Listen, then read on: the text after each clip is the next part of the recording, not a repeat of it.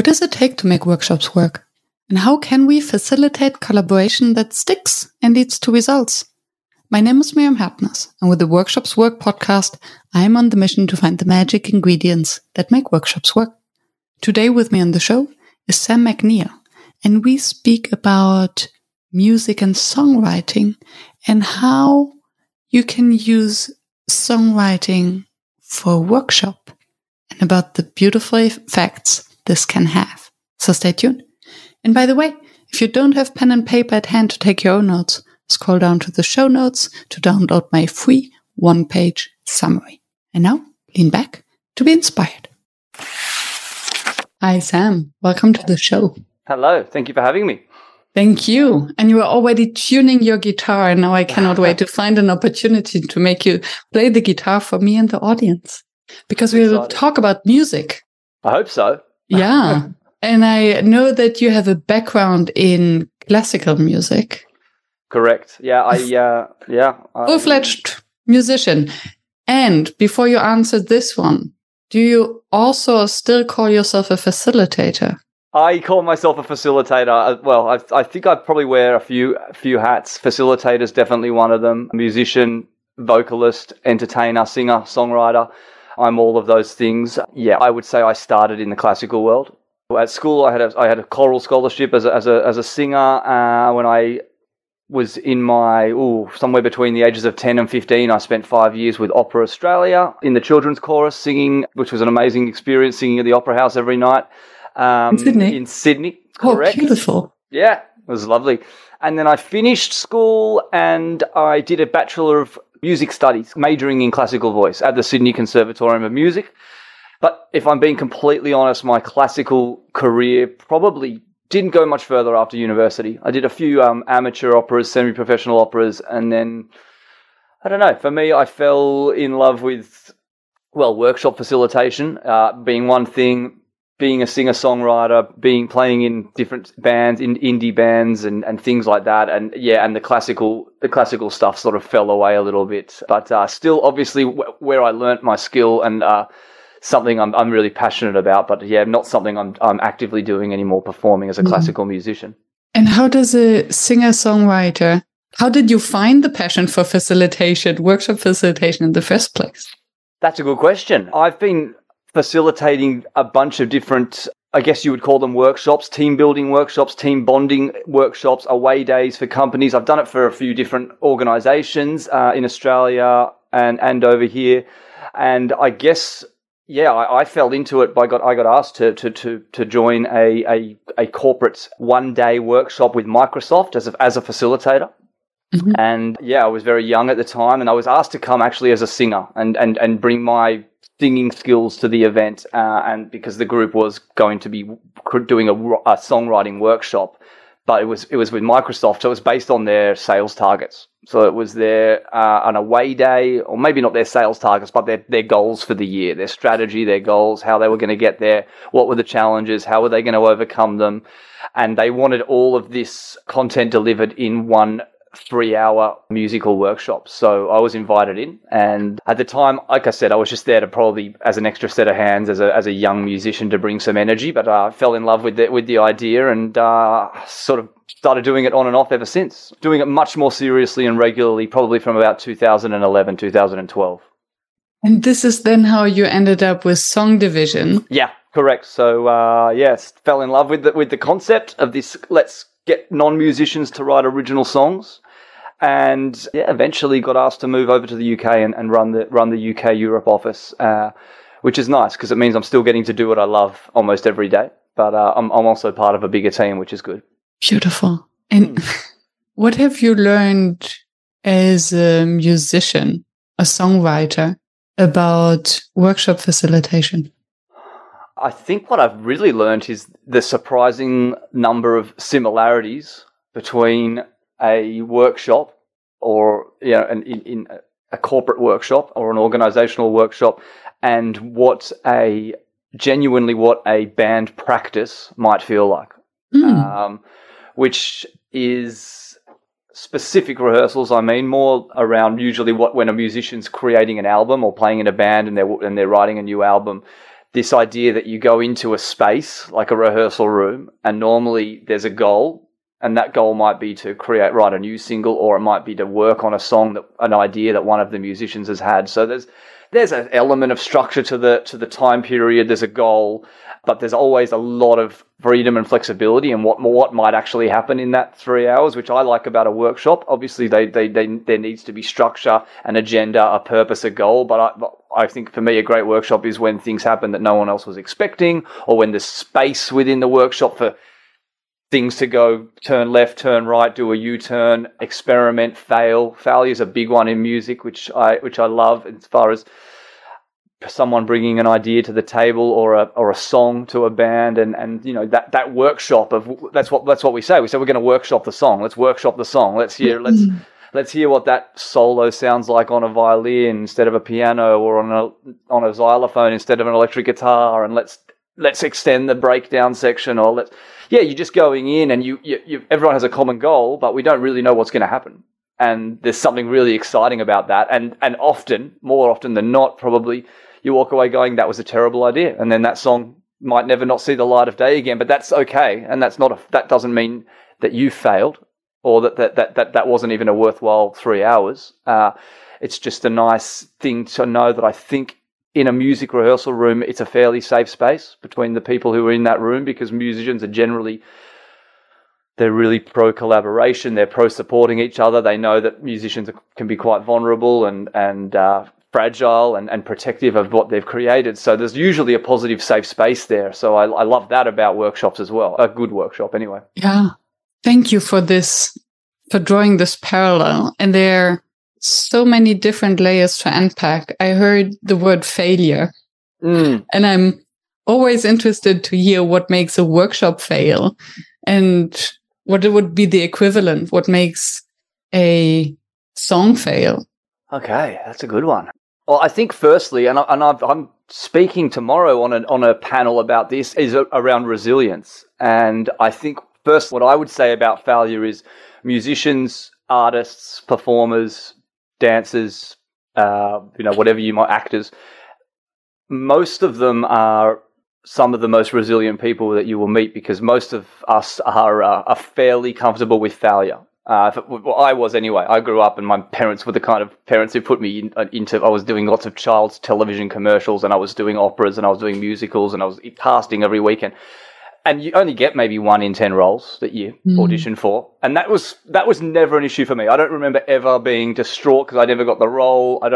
Maybe I was, but I was very comfortable from an early age that failure or rejection wasn't to do with me. It was to do with that specific role not being right, the timing not being right, that idea that just because you didn't get the role doesn't mean you're not good at something or you're not good at your job. It's just that didn't fit. So that's what I would say about that, first and foremost.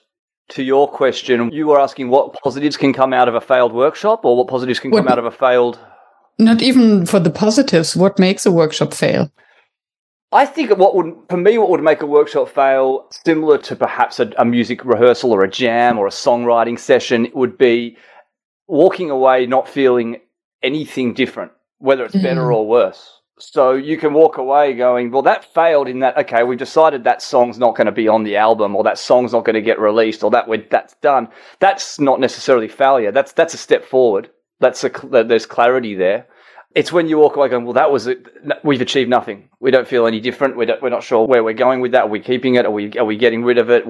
Does anyone have any? Maybe it's an impartiality. Maybe the word's impartial. I prefer to walk away going, that was a terrible idea. Let's never do that again. And same with a workshop, or that didn't work. Then, okay, that was okay. Maybe there's no next steps. Maybe there's no follow through. Maybe there's no post-workshop evaluation or survey.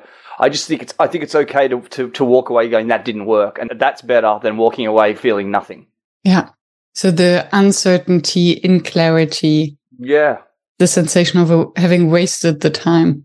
Yes, I exactly right. Feeling it's not wasted. If something doesn't, if you genuinely try something and it doesn't work, that's not wasted time. That's incredibly important time, to be honest. Yeah.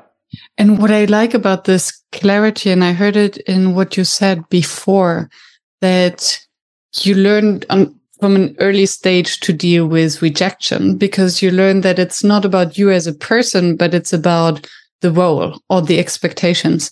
And what I hear in that is that in the context of music, you have to be very clear on what is the context, what are the expectations, what is the purpose, what are we looking for? Mm-hmm. And I think this is something that we also need in workshops. Yes. This clarity of what are we actually discussing. Yeah. And very often that gets missing.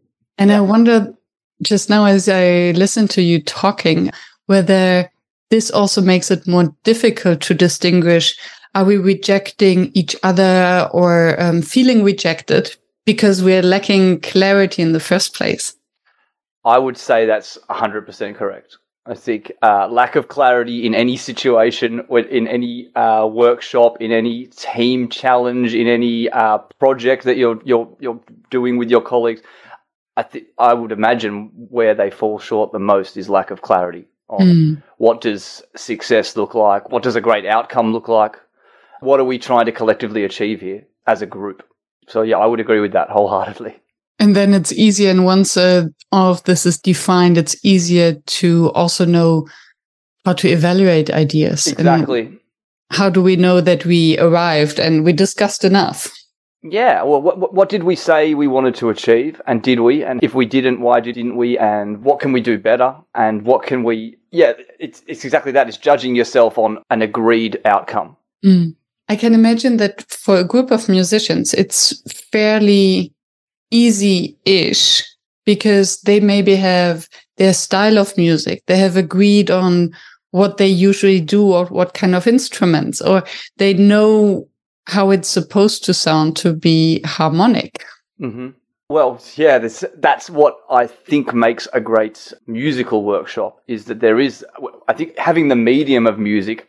I mean, we haven't really talked about that. That helps a lot because through the medium of music, there's things that are unspoken that happen where musicians who have a fairly high level of technicality, they'll feel things that happen in the room that don't need to be discussed, and you don't need to musically say no, don't like that, let's try this. It sort of just happens naturally. Musicians lock in with each other, they hear each other, they communicate without words. And when something's working, no one's stopping and going, hey, everyone, it's working. Everyone, quick, it's working. It's just sort of, it's I guess what you call like flow state. Everything just flowing. Mm-hmm. And you don't need to say, hey, stop, this isn't working either. That's pretty obvious when things aren't working. So there is a musical oral understanding that doesn't need to be spoken, which is amazing. That doesn't necessarily relay or sort of translate straight into a corporate songwriting workshop that I might deliver. But what I do love about any time music is involved in these things is there's a sense of, oh, the room knows that's good. Oh, I like that feels right. And it's an unspoken thing. You can just feel it. So that's a really nice thing that we can use music to take into a workshop. Yeah, and I think in many different ways, actually, already adding music to create an atmosphere can already help. And we'll come to the music and the songwriting workshop in a minute, because I think it's fascinating. I have a million questions in my backlog. Okay. And I'm still in the warm-up phase. Excellent. Because I think afterwards I might not jump back. Because you said something else that was catching my curiosity, was about the psychological safety. Yeah. That if you're performing music, if you're sharing your own music, you're making yourself so vulnerable. Mm-hmm. What have you learned from creating psychological safety within the environment of music, or how do you create it for yourself as a musician? That's a really great question as well, because I've always found this really interesting, and it's something I've only really probably appreciated the last 5 or 6 years. But I'm sure you would know this, and a lot of other people would know this, but with vulnerability comes a lot of strength, which people don't realize, mm-hmm. I don't think. Mm-hmm. I think that if I'm seen as vulnerable, then I'm seen as weak. Or if I'm seen as vulnerable, then who's going to listen to me? How can I lead if I don't show strength and power? Where it's the complete opposite. So I've never once got up on a stage and played a song that to me might have been particularly heartbreaking or about something sad. I've never done that personally, and then had a group of people when I finished the song laugh at me, or that just is very rare. So must need to be a psychopath to do. Yeah, you would. I mean, don't get me wrong. I've played gigs at pubs with drunk people, and that might be hard work.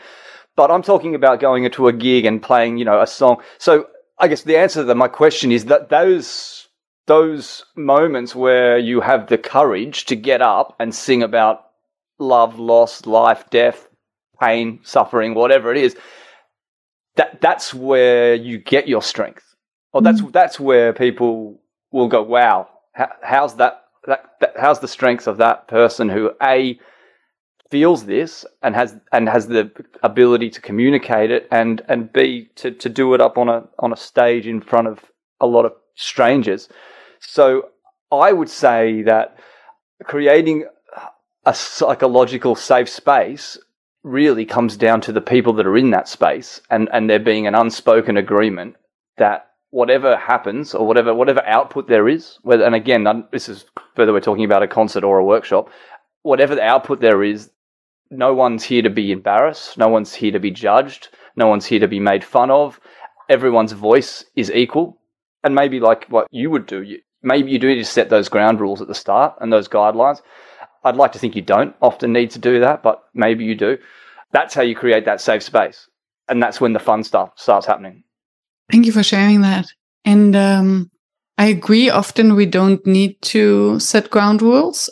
And I know that some facilitators always set ground rules and believe in doing that. I'm more on your side that I usually don't set them. And from what I heard, what you just described, I think there's even more to that, because when you get up on stage to sing a song about love, loss, grief, feelings, emotions, all these deep things, you make yourself relatable. Mm-hmm. Exactly. And I think you share something that is so deeply human, where everyone in the audience has a story or something where they're like, oh yeah, I know, I can relate to that. I know how this is. Yeah. And thereby you create this bond of, okay, we're in this together. And I think so and then you don't have to ask them, please don't laugh at me because I'm sharing a love story. Yeah, exactly right. And well, you hit the nail on the head there. People feel so scared to share, or not scared, but some do. Maybe scared is the right word. And then everyone realizes afterwards that they all felt the same way. Well, when you hear a song and you've never met that musician, you don't know that musician, and that's what makes them. I think that's what makes musicians famous. Really, is it's that, oh my God, he just literally, or she just literally articulated exactly what I'm going through in my life right now. Yet they live on the other side of the world, and we obviously don't know me. So that connection is what I love about music, and what I love about getting up on a stage, or facilitating, or speaking, or being part of a workshop. That's where the magic happens. And I wonder whether it's actually the same things that make a facilitator more approachable or more successful, in air quotes. That it's the authenticity, it's that it's approachable, and that it's not about. I think when a good singer, or a singer that touches the audience, of course they are singing their own story, but still it's somehow in service of the group.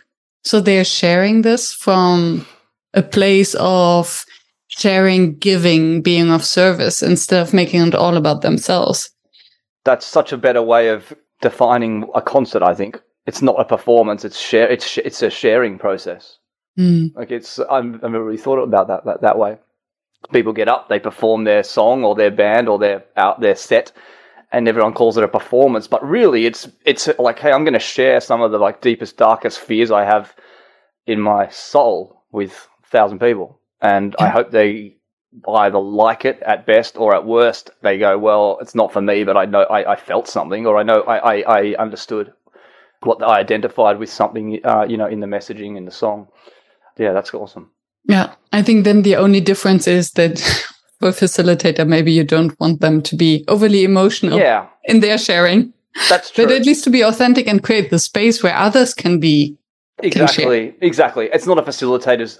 That's probably the one difference, isn't it? I guess a facilitator is not really meant to be the star of the show in a workshop. It's sort of meant to be not about them. I made some notes for this actually, and that was where I would have called my biggest weakness as a facilitator is I bringing the frontman performer part of me to that, and that's probably not right. Like as in making the parts of the workshop about me, or wanting to be funny, or wanting to have a chance to sing and play the guitar. That's probably the front man or the ego. That's, that's not part of a facilitator's role, is it? Really? It is about creating that safe space and maybe using that as an example, but it's really about just, creating that safe space and allowing the participants and whatever the objectives are to come through. Yeah. And stepping back a bit and not making it about me or you. Yeah, that's true. And still I love that you're bringing up this topic because of course it's not about us. And if it's ego driven or I want to show off, but then in the context, and we'll come to the songwriting workshops now, I think if you're asking a group to write a song and then maybe to show how this could sound like, or to be more to create a certain atmosphere. Mm-hmm. And I think if it's just your character to be a little bit more performative, sure. I think as long as it's not disruption can be good sometimes, but maybe taking the focus away from the purpose. You're saying that's potentially at times is a positive thing. Yeah. Yeah, I agree. Sometimes maybe just a little bit of a breather or a musical interlude or something that can quickly just re-energize the room, re-engage the room, bring us back to our goals, bring us back to the agenda, whatever they might be. There's definitely space for that. 100% agree. Nobody wants to have a robot in front.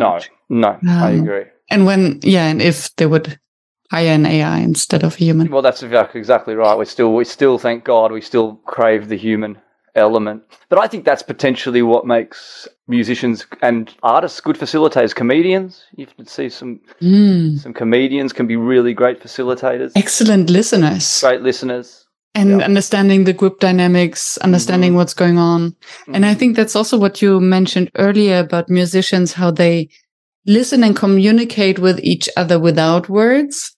Yeah. Body language and having the same understanding of what works, what doesn't. Yeah. Are we on the right track? Oh, yeah, exactly. All right. So it's an unspoken thing, and it happens with musicians, when we'll talk about song division at some point, but it happens often with musicians they haven't met before. They don't necessarily know each other. Often they do. But that's probably my favorite part of before the session is where sound checking and warming up, and the sound check will just be the drummer hitting something, and then the sound guy will say, cool, let's add the bass, and they'll just start. And this isn't a pre-rehearsed performance, but he'll just start playing bass along to whatever the drummer's playing, and then, can we add the keys? And all of a sudden, there's this unrehearsed, undiscussed jam, and they're all looking at each other, and no one really knows. It's not a song. It's just but there's a vibe already, and then all of a sudden, this is going to be fun. Our guys are sort of getting themselves in sync, which is part of the process as well. Yeah, beautiful. And then it's, bringing people together around the same passion obviously helps. Mm-hmm. And now I'm thinking of people, and you said that these songwriting workshops are usually for corporates. It's not for musicians. No, so definitely not. So let's start with the purpose. Why would Microsoft, you mentioned Microsoft, or any other corporate, why would they want a songwriting workshop? To be slightly provocative. That's my job to tell them why. Tell us why. Yeah. Well, okay. Well, there's a lot going on there, but the main thing is, and this is getting a little bit neuroscience-y, but not too much. I'm not a neuroscientist, but spent a fair amount of time and energy researching what music does to the brain. One of the biggest challenges you would know, and we get told about, especially the last 3 years, is connection. Employees don't feel connected. So it might not be anything to do with a specific new project or something they're rolling out. It might just be that the team just don't feel connected. And that might have been because of remote working and pandemics, or it might have nothing to do with that. Maybe they're just a team that haven't bonded. So before you can really do anything as far as fixing any organizational problems, delivering a successful workshop, you basically need to really strengthen those bonds as quickly as possible. So music is probably one of the most powerful tools for doing that quickly, I'd say, in the world. So we're using music in that sense first and foremost. So we're using music as a drug we know when we listen to music, when we sing, when we perform, when we songwrite, when we go to concerts, when we listen to albums, we're releasing oxytocin in our brains. So when we're releasing oxytocin, we're activating the prefrontal cortex. When we're activating the prefrontal cortex, we're creatively problem solving. We're up for collaboration. The cortisol isn't pumping through our brain. We're not stressed. We're not defensive. We're not looking for an excuse to blame someone else because that deadline wasn't hit. And we're out of all of that, and we're thinking outside the box, and we're also releasing dopamine, and we're creating that safe space that I mentioned. And that's kind of the first thing that needs to happen on our sessions, I think, for a successful outcome. That's our first job. So normally that's how the sessions start, with live music and a couple of just fun music exercises. I can see that. And when I think of singing, I can see the benefit of it. And I think that's why most of the cults or the church use religion in general, singing together is incredibly bonding. All these mantras singing. Yep. Well, I think choirs are more popular than ever, really. Yes. Like the pub choirs, and there's a big thing for like a resurgent for the choir, which is amazing. And And at the same time, the voice is something so vulnerable. So having a voice, not having a voice, also in the context of a corporate. So how do you introduce the notion of participating and having a voice in that? How do you warm them up to actually use it? Or isn't it about singing and just the writing? It depends on the workshop, but the first thing I will say in any of our sessions is, well, not one of the first things I'll say is, hey, we're gonna be working together for the next 3 hours. We're gonna be working through a certain problem, mate. Let's say this is a team cohesion workshop, 20 people, team cohesion. We want to get the team working more cohesively, which for us generally means building trust, sharing vulnerabilities, giving people insights into our own personal lives, things like that. That's what the workshop covers, very top level. But before any of that, we're gonna work through it, and by the end of the session, we will have written a completely original song. Now, I totally get that is met with about 30% of, oh, that sounds fun, and 70% of, like, get me out of the room. This is my worst nightmare. So I get that, and I'm okay with that, and that's totally fair, because most people have some sort of, I guess, some experience where they've been on stage or sung, or, there's a real fear there, whatever the reason is. So that's the first thing that we cover, actually, is, hey, just before we start, here's what's not going to happen. No one sings on their own if they don't want to. I'll never put a microphone in your face and make you sing. No one has to sing at all if they don't want to. Even it's about group performance. If you don't want to do that, that's fine. If you want to sit back and enjoy the show at the end when we perform the song, that's completely fine. That never happens, though, by the way, because by the time we get to that, we have built this incredible safe place. No one's here to be embarrassed. We're never going to embarrass you. And yes, we are going to push you out of your comfort zone ever so slightly, but we're going to do it in an incredibly safe space. All of our sessions are delivered by at least 2 facilitators. One is an out-and-out facilitator, for example, like myself, and the other one is a facilitator and a musician, but who's incredibly experienced. So they toured with big stars, like people like the Sting and the Killers and stuff like that. So the attendees know that there is a dedicated musician whose job is to take all of the content and at the end of the session perform something which sounds amazing. So that makes sense. Okay, beautiful. Yeah. So the lyrics and the melody, the whole thing, the melody, everything comes from the audience. That you choose the chords, you help me come up with chords, you choose the style, rap, rock, reggae, whatever you want to write. You write all the lyrics. That's the participant's job. And then at the end, we perform the song, and we want everyone to join in like a choir. But like I said, we don't force it. We don't make anyone, because that's not our job, is to embarrass anyone or force them to do anything they don't want to do. But because of the process, and because they've created something completely from scratch, we don't change lyrics to get lucky. It's theirs, and there's an incredible sense of ownership and pride by the end. That the performance is it's not even a question. everyone just gets up and sings along because it's fun. We spent that time building that trust, which is really important. I can imagine. And you said a few things that made me look up. I'm like, oh, now I get it. Yeah. And it's about the type of music. Is it reggae? Is it rock? Is it pop? What does the type of music say about the company or the team? And so what I hear is there are a lot of decision to make. And I see you grabbing your guitar. So yes, please give us an example.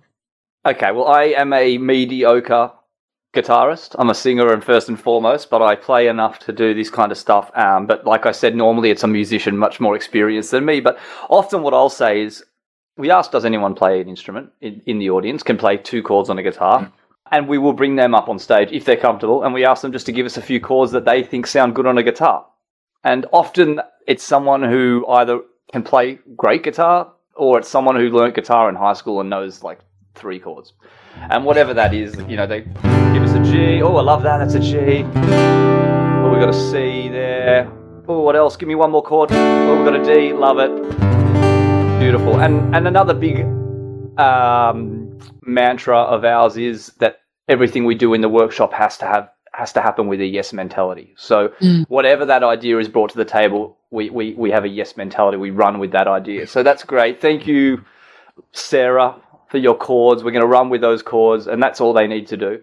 And then we might say, right, what's the sound of this song, or what's the sound of this team? What are we trying to achieve here? So don't tell me your favorite style of music. Tell me what the sound of this group is. And we'll give you some examples. And it might be, hey, what does rock represent? Are we rock? Are we solid? Are we there? Are we in your face? Are we reliable? Are we sort of classic? And, and what's the sound of that?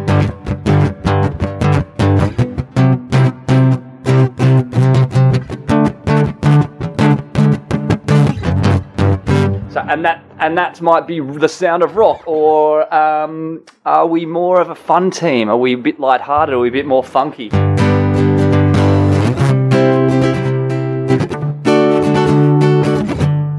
Or the reggae vibe. Maybe we're a cohesive, relaxed team, and we do things with nice flow.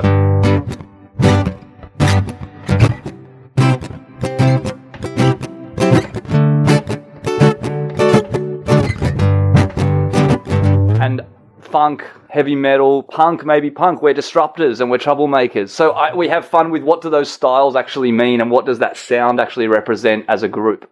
And how do you usually experience that? Is it similar to what you explained when you worked with a group of musicians, that they would almost magically all agree on a certain style? Thank you, by the way, for... That's okay. That's okay. That's one thing I would say is slightly different to the song, to the musicians in the room, because, and this is from my experience, but if you're, I've played in bands, and bands generally have a sound that they're trying to be. If you're Coldplay, maybe Coldplay's not a great example because they are incredibly eclectic. Their songs, their albums are all very different sounding. Let's go with like a Rolling Stones or a Kings of Leon sort of band. They've got a sound in there. That's the sort of, they're looking for sounds within that sound, within their genre. They're looking for different production and things like that. But they're not going to go into a songwriting session and go, oh, should we write a reggae song today? Where if that's kind of not going to happen. So that is a bit that's slightly different. But what isn't different is musicians saying, hey, this one's going to be broodier than the last song that we did, or this song's like we need to do I want to do an up-tempo song, or I want to do song, most of our songs are more major. This one we want to make it a bit darker and a bit more haunting. So it probably wouldn't be genre specific. It would be more within a genre, if that makes sense. Yes and no. What I was interested in, how likely are these corporate teams to agree that they have all the same sense of what music genre they are as a team? Well, I guess that in those situations, in our workshops, it needs to be, it's a democracy. So you get a pretty quick vibe. Normally, we'll do 3 or 4 genres. Who like rock? Oh, everyone. Who like disco? And sometimes I'll completely surprise you and want to do a bluegrass song. But it's up to the group. The group collectively gets to vote. If it's quite close, then I'll say, right, let's do a rock song with a hip hop breakdown or something like that. And I think there's still a difference whether I might like a certain type of music and still believe that the team I'm working with is a different type of music. Definitely. And also don't get me wrong, like a good rock song is going to be anthemic. It's going to be motivating at the end. It's going to be easy for us to perform because everyone loves to rock on. But the ones I love is when we write like a ska song, or we write a punk song, or we write something. Bluegrass is actually really fun. There's a whole energy there that people that often they choose these styles because it's not so common. And I love that. Because I wonder what part of it is team building and what part of it is music. Because I can imagine that it's a very fine line where the team then sits down and think, okay, so who are we as a team? Are we a punk or are we a heavy metal? Yeah. Where it can go quite deep, and then it's independent of what we like, but then it's also, what do we associate with heavy metal and what do we associate with punk? And do we fulfill these stereotypes, or do we have our own definition? How do you this is such a complex conversation to have. It is. And actually, as you say that, I think I think we could do even better with that and go dive deeper into what does that actually mean if you're if you're punk rocker or a heavy metal rocker, or, and I've listened to your podcast with there was a jazz guest, which was great. Who was that? Yes, it was. I've completely forgotten his name. I'm sure it will come. Yeah, that again. He was a jazz musician. Yeah, you have to put a link down. I love that, by the way, because that's a whole different world where I guess it's a bit opposite. What we're doing is more around structured, pop song. I hate to say pop, but whereas I know he talks more about the jazz being a free flowing improvisational. Nothing's wrong. Nothing. Every ideas don't need to fit a certain structure and things like that. So, but for the most part with ours, because we're dealing with a group of people who really aren't musicians, we keep the process fairly simple. But I really think it's quite interesting. Maybe we do dive into more hey, what does that say about us as a group if we are, resonate with Motown or funk over rock or disco, and what does that say about you? We don't dive into it too much. We just play the styles and go, you guys tell us. You're the team. You know yourselves better. What style resonates with you most? And then they generally will vote for that, and that's what we'll go with. Interesting. And then, how large are these teams usually? Anywhere between generally probably the smallest groups will do around 10 to 12 people through to. And these, I guess, though, I wouldn't call all of these workshops, though. Some of them are, annual sales conferences for 400 people, 2,000 people, 5,000 people.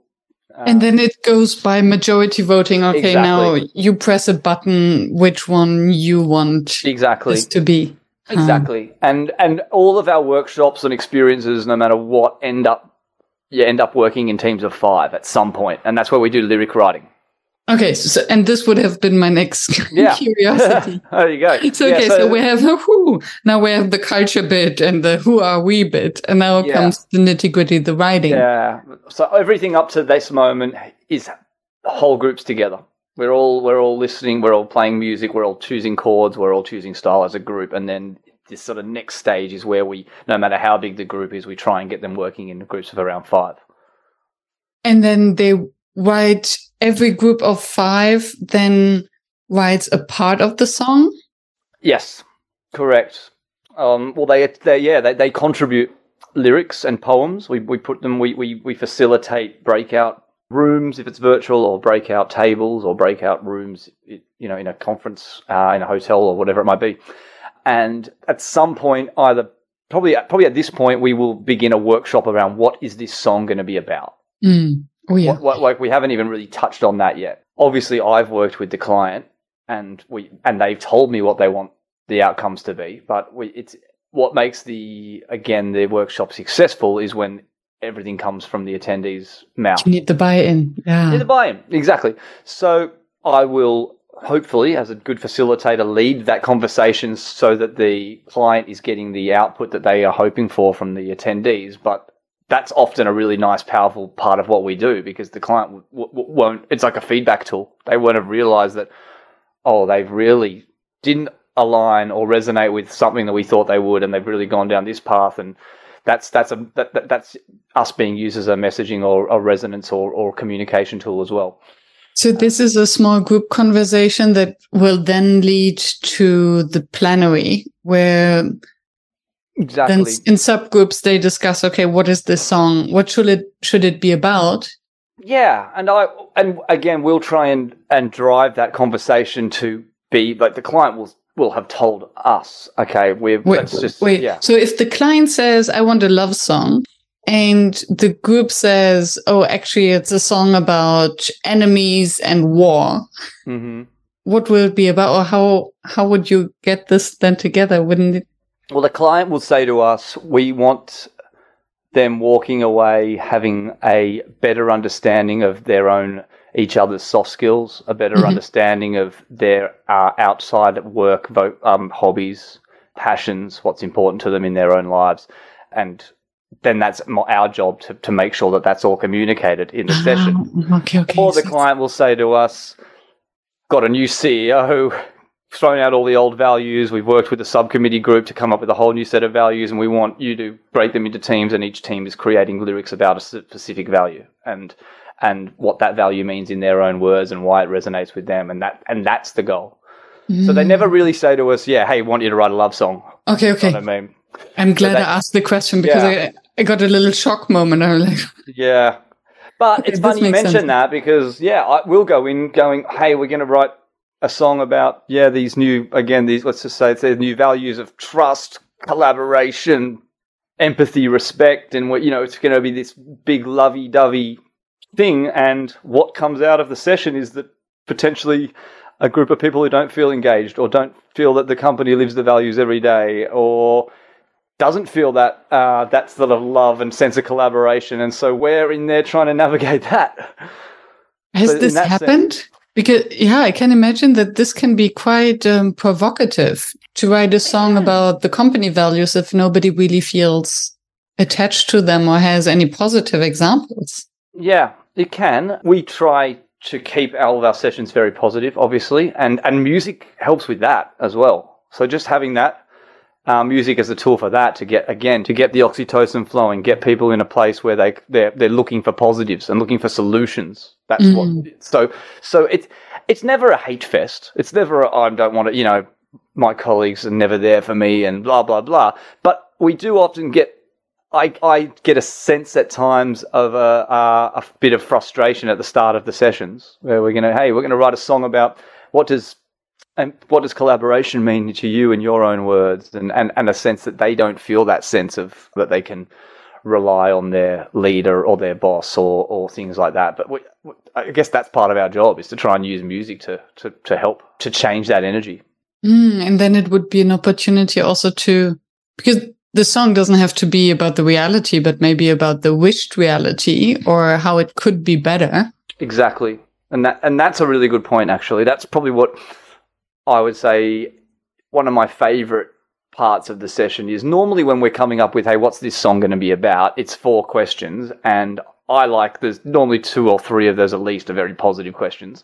The one that's the most important is the challenging question, or the uncomfortable question, which means I think it's nice because the group goes, oh, at least they're identifying that it's not just going to be a lovey song. But normally there'll be something like, hey, what does the people in this workshop mean to you? What do you love about the people in this workshop? Positive. What value do you align with most at the company? Positive. And then I like to say something like, hey, what frustrates you about the team? What challenges are you foreseeing at the moment? What's not working? Things like that, and then trying to bring it around with, hey, how can we fix it? Or how can we overcome these challenges? But I think you have to give space for the negatives, or else it comes across as a bit insincere and a bit, what's the word? Staged, I guess. Yeah. Which is a funny word in this context, and I think then it can become very cynical. Yes. That's something you don't want, right? Yeah, exactly right. And not everyone feels like they need to have a deep connection with their colleagues.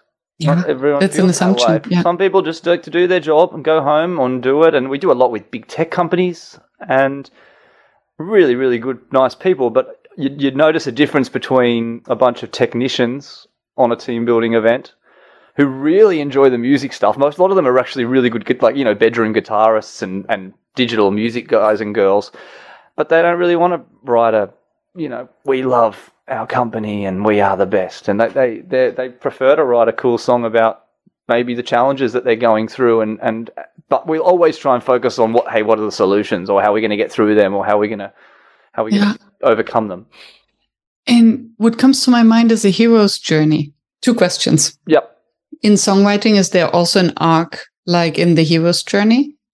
And how do you get the participants to build to that or contribute to that?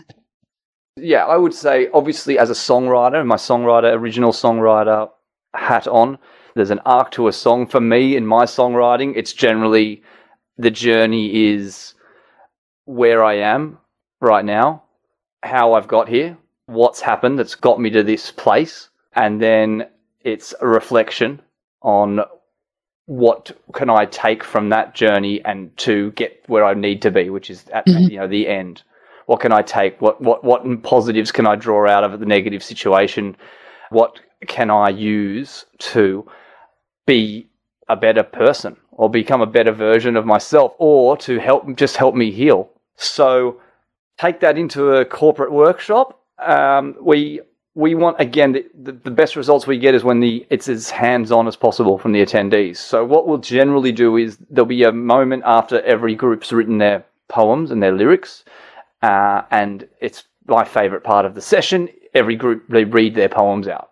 So they're funny, some are silly, some are incredibly poignant, some of them are just perfect, don't need any notes or any changes. Others are all over the place, which is fun because that's art and that's cool too.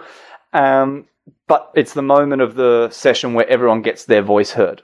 And no matter what the final result is, everyone has at least been able to express their opinion artistically through their poem. And maybe that's a really safe way of doing it. Maybe asking you to stand up in front of the group and say what's annoying you or what is much more difficult than putting it in a metaphorical poem, or that creative outlet is I think like a really great way of doing it, because you will always get someone mentioning, hey, if we do our job, we're going to get a pay rise, like as a joke. But hey, that's feedback. Maybe that's what drives them. In every joke, there's a piece of joke because all the rest is truth. Exactly right. So, or we better get our something's processes in place, or the CFO is going to come down on us, or whatever it might be. All these little pockets of nuggets of information come out, and that's what I was saying before. I think it's one of the most powerful parts of the workshop for the senior leaders and the people who've engaged us, to hear those poems that maybe address things that they weren't even aware were an issue. So is just a quick question. So does it mean that the context of writing a song, and you always call it lyrics and poems, so it is an art form, this serves basically as an excuse to be radically honest? Yes, there you go. You said it better than me. Exactly. Because if I said to you, hey, tell me what you think of this right now, and in front of your colleagues and your potentially your bosses, that's not fun. Difficult, yeah. And even if you've built that sense of trust and vulnerability, that's still very difficult to do. Companies that say, oh yeah, every week we get up and we got this real great trust system that we can pull our boss aside and tell them when things aren't happening or working.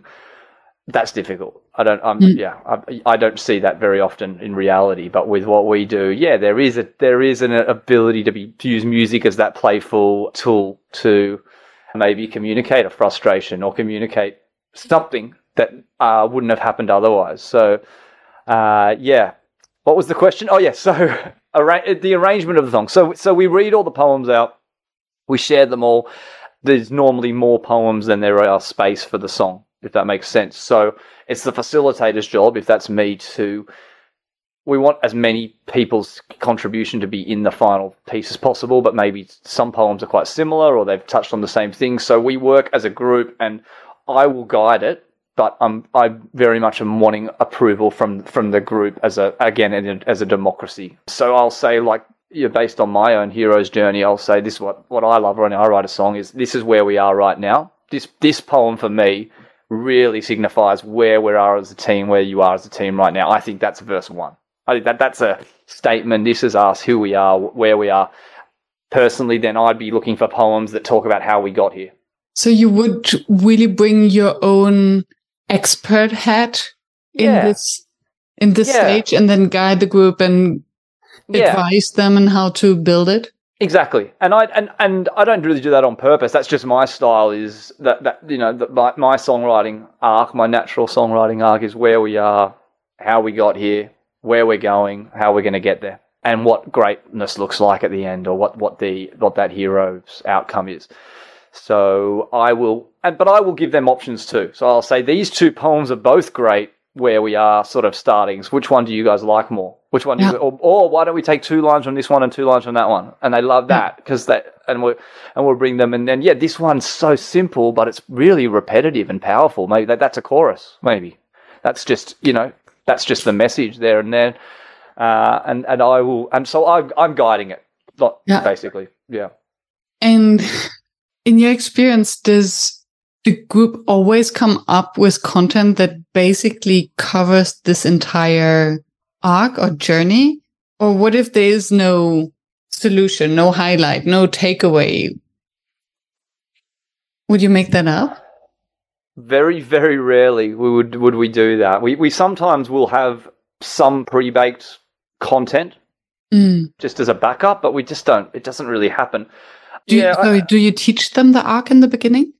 I don't teach them the arc in the beginning. I when we get to that part of the session, I talk about, okay, this is for me what a song looks like, where we are, how we got here, where we're going, how we're going to get there, and what the final outcome will hopefully look like. That happens in that arrangement section for us. And don't get me wrong, like it doesn't necessarily, that probably that perfect form doesn't happen every time, but something is put together, something is performed, or, that's when we get into you were asking about the sort of performance part of it. By this point, people they've seen their colleague come up with the chords, so they're very supportive of that. Mm-hmm. They've voted on the style as a group. They've all written and shared their lyrics in small groups and then for the entire group. They've then agreed with me to some level about where the poem should sit and what sort of order there is. So that by that point, they're very invested and they're very proud of what they've created. And I always liken it to, I'm a terrible painter. And in lockdown, I just started trying to do, paint flowers and things. And they're so bad. But I did it, and I something I didn't think I could do, and I did do it. And so you're very proud of what you've created. And this is before we get performed it. Yeah. Yeah.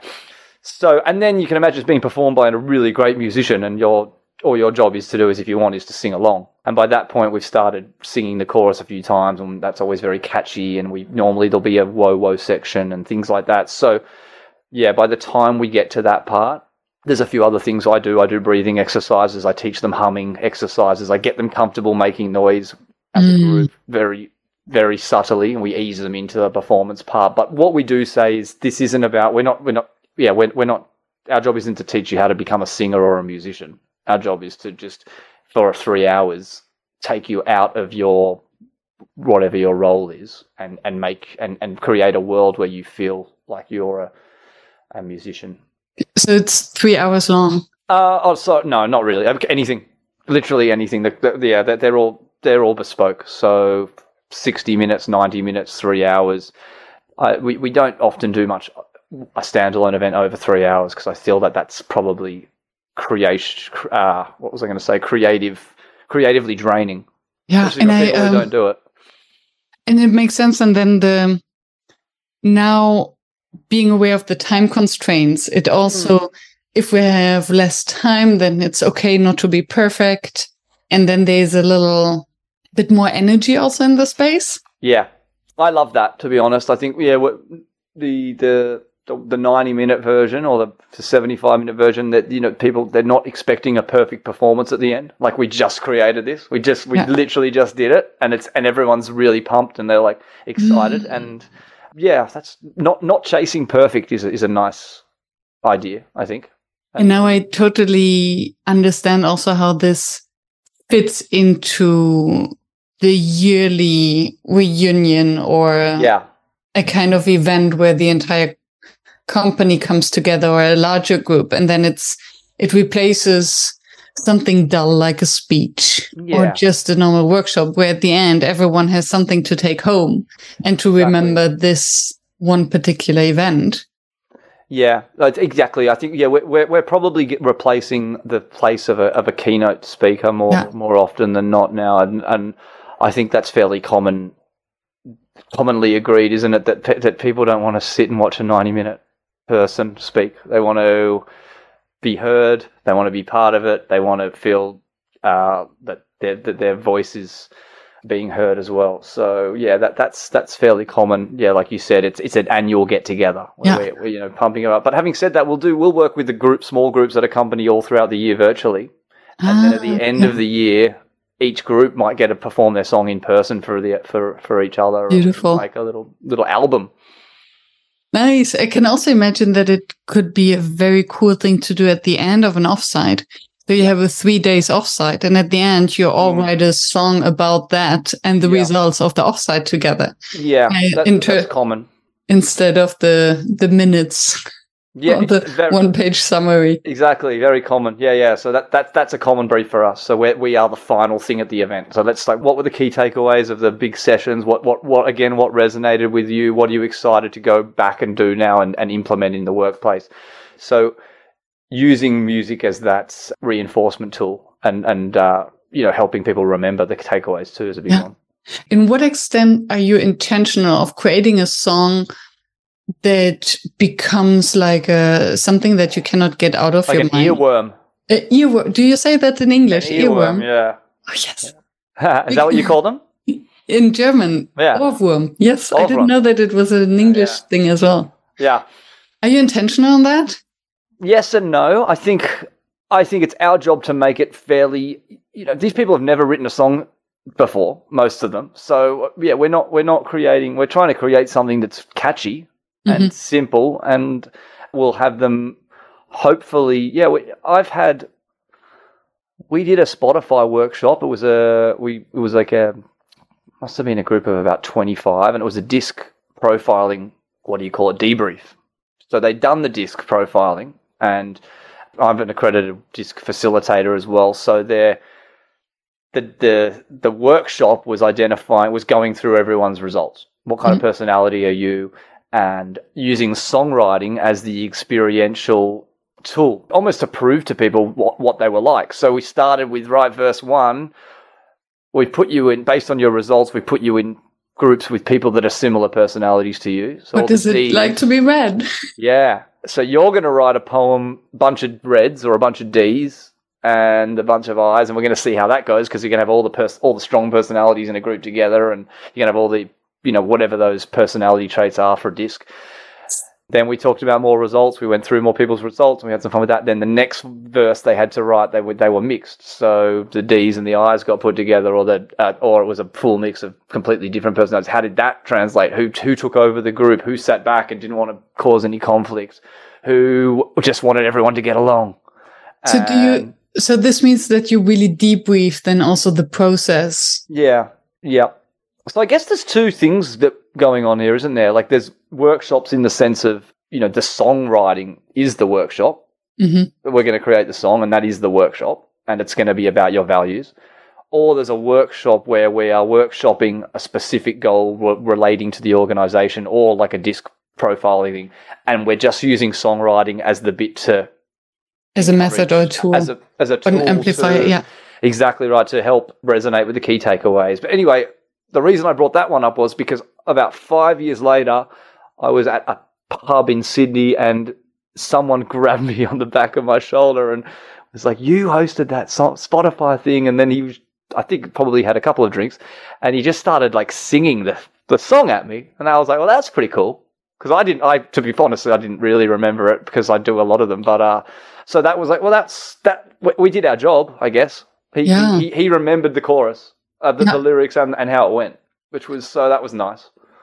Great. And I'm glad that you gave the example, because I think the distinction between writing a song for writing a song because it's a team bonding activity is very different from using this in order to discuss team dynamics. Yes. Exactly. And how is it to collaborate on a very specific task that nobody is skilled in? Exactly. Yeah. And that's where we're the one you mentioned, where it's, hey, the workshop's about this. It's related to the company, the organization. It's related to organizational outcomes, and we're the tool to help. Firstly, get everyone comfortable. Bring down the barriers. Get people comfortable bonding, using music as that tool, and then being the tool to just help reinforce the learnings. That's something we're also moving more and more into, as opposed to, hey, we're just going to write a song about your values. Let's just, which is an experience, I'd say, more than a workshop. Yeah. Depends on how deep you then go into it, because if you workshop it, then yes, you do have all these related conversations of what is the tone, what is the type of music, what are the instruments, is it one person singing or is it everyone singing along? Yeah. And that is what I love about what we do, because I think like a good workshop, we have process. We've been doing it for nearly 20 years. We have a structure, but within that, I've got no idea what's going to happen. No two songs we've written have ever been the same. We don't know what style they'll choose. We don't know what the company's, whatever the messaging, the objectives they're engaging us to help them communicate. So no two events are ever the same. So it's always exciting, but there is a structure and a process in place to mean it won't just be like a failure. I've never done one where a song wasn't written, where we just didn't get it done, because we have all that in place. But I've definitely written ones and gone, well, I didn't see that coming. I didn't think that was what the result was going to be. So that's the fun part. Beautiful. Yeah. Thank you. No worries. That was fun. Yeah. Is there anything that you wanted to share that we haven't touched upon? I'd be keen to hear your thoughts on some of this stuff. I think I've listened to 3 or 4 now of your podcasts, and there's been the jazz one. There was the DJ. Which Godin? Yes. Which Goidel? Okay. Yeah. Dup. Jazz one. Which Goidel? Yeah. Oh, that was jazz. Okay. Yes. Yeah. So there's obviously a theme there. What do you think as far as the place for music, or the place for any creative involvement, or the creative factors in a workshop?